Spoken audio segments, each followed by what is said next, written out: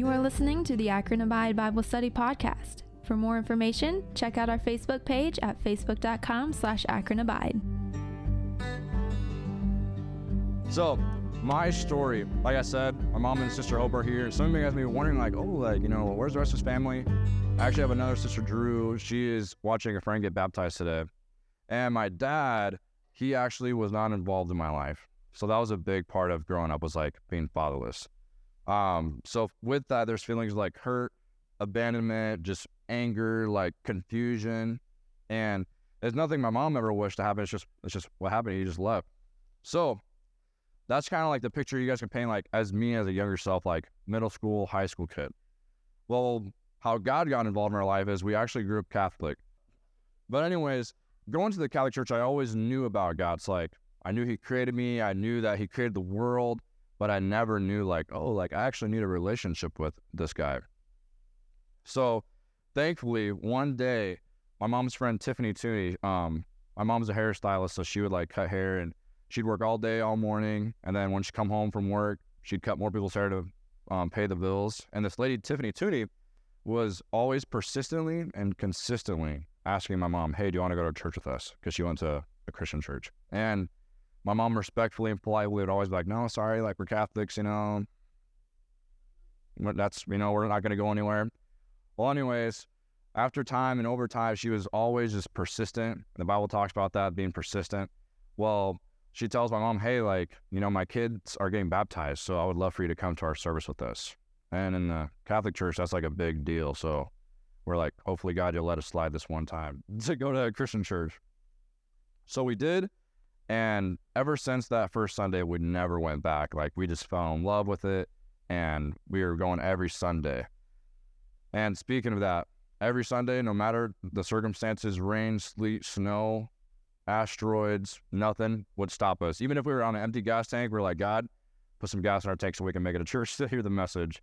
So we really, as a family, just were in prayer, just asking God to help us get there. And as a young kid, I didn't mention this, but as a young kid, I wasn't a troublemaker despite, the circumstances. I wanted to respect my mom and make sure I didn't cause her any trouble. And when we started going to the church that the friend invited us to, she just the messages, I just soaked in. I soaked in like a sponge. And growing up, my mom said, Abram, be a leader, not a follower. And I'm thankful for that. So when I went and listened to the pastor's messages, I took them in. So far, I'm going to share a very cringy story of my middle school days to expound on how deep I took those messages. So the pastor one day, he brought up a guardrail on stage like you see on the highway. And he said, and the message is about marriage and relationships. Now, my mom didn't send us to kids' church. She let us go into the adult-rated church. So we're right along listening with the messages. And I remember going to my then, quote-unquote, middle school relationship girlfriend, and I was like, we're not going to hold hands. We're not going to hug. We're not going to do none of this. I don't even want to look at you. Don't even look at me. That's like the Christian memes you guys see, like the no hand holding. That was me. I lived that out. So anyways, that's how far I took it. Well, come freshman year, this is where it gets good. Freshman year, another lady was getting her haircut by mom and was like, hey, do your kids know what a youth group is? And mom's like, no, what's a youth group? So what happened was she just yeah, there's this church in town and your kids check it out. It's for high school kids. I think they'd love it. So my mom comes in my bedroom after the lady leaves and I'm playing Madden. Any Madden players? Video games? Atta boy. Well, anyways, I was doing that and she's like, hey, do you want to go to youth group? And I was like, not really, to be honest, because I was very introverted back then. And I did check out one youth group before that, and it was just really big and massive and loud. And my sister can tell you I'm a big party pooper, so I was like, I'm not for that. But anyways, my mom said, Abraham, she was pleading with me, you should check it out. And she finally said this. She said, Abraham, I'll make you a deal. She said, Abraham, if you go to this church for me one time and you don't like it, I'll never ask you to go again. And I said, no, that's my kind of deal. Some of you guys are wishing your mom would give you that deal this morning. But anyways, I knew she was going to keep her word because years ago in middle school, she said to me, Abraham, we went to Minneapolis to visit my grandpa Joe, and she wanted to give us a good time. We didn't really go on a lot of vacations, so that was a big deal for us. And then when you go to Minneapolis, you got to check out the Mall of America, right? So we go to the Mall of America, and in the Mall of America, there's this big amusement park, crazy big, super fun, lots of candy, lots of awesome food. Well, there's one problem with me in amusement parks is I don't like roller coasters. So you can imagine what happens. My mom, is trying to get me on this big roller coaster, and I'm like, no, Mom, I'm not going to go. No way. Like, I'm not doing that. I was crying. I was like probably 7th or 8th grade, so it's not one of my brightest moments. But she's like, Abraham, just go on this for me, and if you don't like it, I'll never ask you to go again. So I muster up that courage, got in that seat, got the click down, and I can proudly say to you guys that I haven't been on a roller coaster since. And she kept her word with me, so I knew, like, when she said this about the church that, all right, she's gonna let me decide whether or not I want to go. So we go, she drops us the following Wednesday, we go to this church, and it's a small one in South Sioux, and there's, like, glass doors right when you walk, similar to these ones. And I walk in with my sisters, and, I see some people I recognize from school, like, hey, like, how's it going, and yada, yada, yada. Well, then I see someone I don't like. You guys can say, ooh. You guys might be thinking, was it a bully? Was it an arch nemesis? It was actually way worse. It was my hallway monitor at the high school. He was a punk. No. So I see him, and I'm just like, oh, heck no, I'm not going to stay here tonight. So in slow motion, I'm like, no, don't go, Mom. And, like, I look through the windows, and I just see my mom slowly driving off, like, bye, son. I'm like, dang, I'm stuck here. Well, that night I didn't know was actually going to be the best day of my life, because that's the night I surrendered my life to the Lord, that I got saved, that Steve preached the gospel boldly. And I learned for the first time, like, dang, like, I need salvation, and I need Jesus because he loves me, and he died for me. So that goes into the next part of this campus life kind of morning is God's story, so God's word. So when I share God's word, I'm going to actually be summarizing it and making it like storytelling. And I'm going to be talking about the book of Jonah. I'm going to be summarizing the whole book. How many of you guys have heard the book of Jonah? Raise your hand. So ever since I got saved, this has been a book I've always been drawn to, I've loved, and I've like just applied to my life as best as I can. So here we go. Follow along with me. Chapter 1 of Jonah. God tells Jonah, and if you guys don't know, Jonah is a prophet of God. He's a messenger to God's people or people that aren't followers. And God is like saying, hey, you shouldn't do this. So same case with Jonah. Tells Jonah, hey, I need you to go to the land of Nineveh, the city of Nineveh, and I need you to like preach that destruction is going to come if they don't repent. And you would think, okay, like he would do this. Like he would go and be all gung-ho for it. Well, that was actually the total opposite. He said, there is no way I'm going to Nineveh. Because Nineveh was rampant with sin. It was crazy. So Jonah was like, I'm going to go to the ship dock. I'm going to get some money, hop on the ship, and I'm going to go to Tarshish. Now, there's 3 words before I go more in the story that's hard for men to say. 1, I'm sorry. Anybody relate? Men in the room? Hard to say you're sorry. 2, Worcestershire.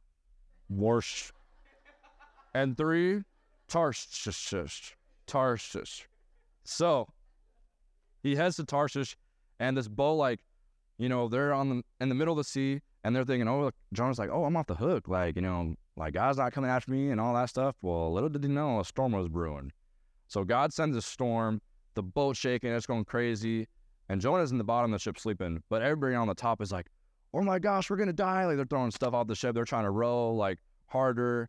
And they're even praying to false gods because they were pagans. Like, they didn't believe in Jesus, or they didn't believe in God. So anyways, they come to a point where they're like, man, like, this isn't getting better. So they go down and wake up Jonah. They're shaking him. Dude, wake up. Like, you need to pray to your God. Who do you pray to? He's like, I serve the one true God.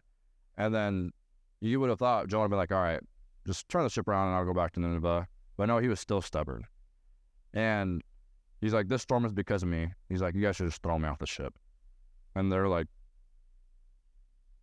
anyways, we're going to try to get us so we don't die. So they started doing different things.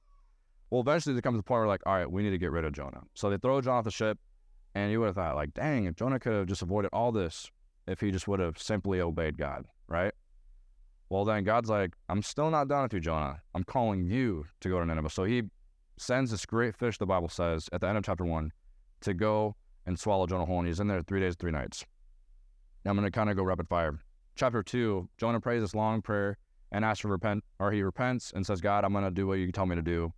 So then the fish spits Jonah out on dry land. Chapter 3, Jonah goes to Nineveh after God tells him again, preach the same message to Nineveh that I told you the first time. And you wouldn't believe it. From the greatest to least, the Bible says, Nineveh comes to believe the Lord, which is awesome. And you would have thought that would be that in the story. Well, that's not how it ends, because there's a chapter 4. In chapter 4, Jonah is actually angry with God because he wanted wrath against Nineveh. He didn't like him. There's a hidden thing in his heart. Like, he just despised them. He's like, no, I don't want it. Like, they're not worthy of your love. And he even says to God, you are gracious, you're loving, you're slow to anger, you're abounding in faithful love. And this is where we apply it to our lives today. Just like Jonah was a man who followed God, I believe in today, like the church, we can easily just say, I'm not going to do what God tells me to do. So my open prayer is that we do what God calls us to do. And I believe every single one of us is called to ministry. And it doesn't have to be in full-time ministry like Michael or myself. It can be like reaching out to your neighbor at home, right next door, and say, hey, you should come to church with me. You could be like, hey, like, you know, ask your coworker, hey, you should come to church with me. You should have a Bible study in my home. You should come over for a meal. Like, that new person that's in town, if there is a new person in town, bring them over, make them feel welcome. Be that light of Christ that we're called to be. Just like Jonah was called to reach the lost and simple people in Nineveh. Now I'm going to give some examples, and these are just examples of maybe things we may say to ourselves that prohibit us from doing God's call, or things in our life that prohibit us from doing God's call. So I want you guys to listen. So this is like the example. I like to follow God on Sunday, but on Fridays I like to go to the bar with my friends. I like to follow God on Sunday, but that boyfriend or girlfriend I'm talking to, you know, I know they're not good for me, like, you know, and I know they don't love Jesus, but I don't want to listen to what God says. I want to do it. I want to do something else. Some of you might be like, oh, I like to follow God on Sunday, but, you know, when I'm away from my family and I'm on business trips, I like to have lunch meetings with a person of opposite sex that I shouldn't, because we're talking about things we shouldn't. God's calling you not to do that. Some of you might be like, oh, I like following God on Sunday, but there's things on my phone I shouldn't be watching. And here's some more. I will follow God when I graduate high school. You know what? I don't need to get serious about my relationship with God until I graduate. You know, I'll be all right. You know what? I'll follow God when I graduate college. You know, that's when life really starts to happen, you know, when I'm older and might have a family and all that stuff. Then I'll get serious about my relationship with God and what he's calling me to do. Well, I'll wait until, you know, I get that job. You know, that way God shows me, like, this is what I'm really supposed to do. Or I'll wait until I start a family. That's when I'll get serious about God. Or when I get that car, or so on and so forth, when I get my life together. None of that's going to work. And maybe some of you guys are in this room that's like, oh, well, like, Abram, I don't have a story like yours, or I don't have a story like people that have, like, crazy testimonies. God created you. He knows you. He loves you. And he can use you just as much as anyone else. Well, I'm not like the influencers or people that are in big stadiums preaching the gospel. I can't do that. God will use your gifts and talents to glorify him, to fulfill his calling in your life. Well, Abram, I can't speak well. I don't have a good ACT score. I didn't do good in high school. That was my excuse of not wanting to answer the call at first. But God told Moses, then I create that mouth of yours. I'll give you the words to say. So God is calling you guys to obey today. He doesn't want you to wait. He doesn't want you to run, because when you live your life for God, there's so much more than you could have ever imagined that would happen. Like for me, being in ministry, like I can't imagine what my life would have been if I didn't obey the call. So how do you guys obey him today is the challenge. What is it in your life that you guys can reflect in yourself right now? Like, dang, I need to give this up. I need to stop doing that. I need to reach out to someone to help me with this area of my life. I need whatever it is, like, think about that and reflect on that. And I want you guys to hear me clearly, like, God loves you. I'm not saying this to bash you guys over the head or make you feel bad, but like, these are genuine questions we need to ask ourselves as the church. To be like, how am I obeying God in my life right now? How am I living up to the call that he's called for me? Because in Matthew 28, you know, Jesus said, go therefore, make disciples of all nations, baptizing them in the name of the Father and the Son and the Holy Spirit. And I have some if statements for you guys for my life. And this could maybe be for some of you guys to reach out to a friend. If Tiffany never obeyed God's call to invite my mom and us kids to her church, I wouldn't be here today. If the lady who invited my mom to bring us kids to youth group didn't obey God's call to do that, I wouldn't be here today. If Steve didn't obey God's call to be in youth ministry and to preach the gospel boldly and courageously, I wouldn't have been here today. Because you see, if none of that stuff ever happened, I wouldn't have been an abandoned son still. I wouldn't have known that the God who loved me cared so much for me. But now I can say, since those people obeyed the call, I went from abandoned son to an adopted child of the King. And God wants to work in every single one of you. It doesn't matter your background, your upbringing, just like mine. It doesn't matter your age. It doesn't matter if you like the Cowboys. Though you guys have our problem with, speaking from a 49ers fan. Anyways, sorry, I shouldn't have said that. Lord, forgive me. But God wants to use you, but more importantly, he wants you. Like, besides the calling, he cares about you. He wants a relationship with you. He doesn't want a foo-foo relationship, as Steve, the youth pastor, said. And I have this final quote that I'd like to share with you guys. And the worship team, you guys are more than welcome to come up while I read this, and then I'll pray us out. It's from this guy, not really famous. His name is Charles Spurgeon. Jonah was asleep amid all that confusion and noise, and O Christian man or woman, for you to be indifferent to all that is going on in such a world as this, for you to be negligent of God's work in such a time as this, is just as strange. The devil alone is making noise enough to wake all the Jonahs if they only want to awake. All around us there is tumult and storm, yet some professing Christians are able, like Jonah, to go to sleep in the sides of the ship. So, church, I challenge you, get into the mess. Invite that person. Don't give up on that person. Be persistent. Love on them. Care about them. Let's pray. God, thank you so much for this morning. Thank you for your word, and thank you for, again, this opportunity just to be before these people, God. All the glory go to you.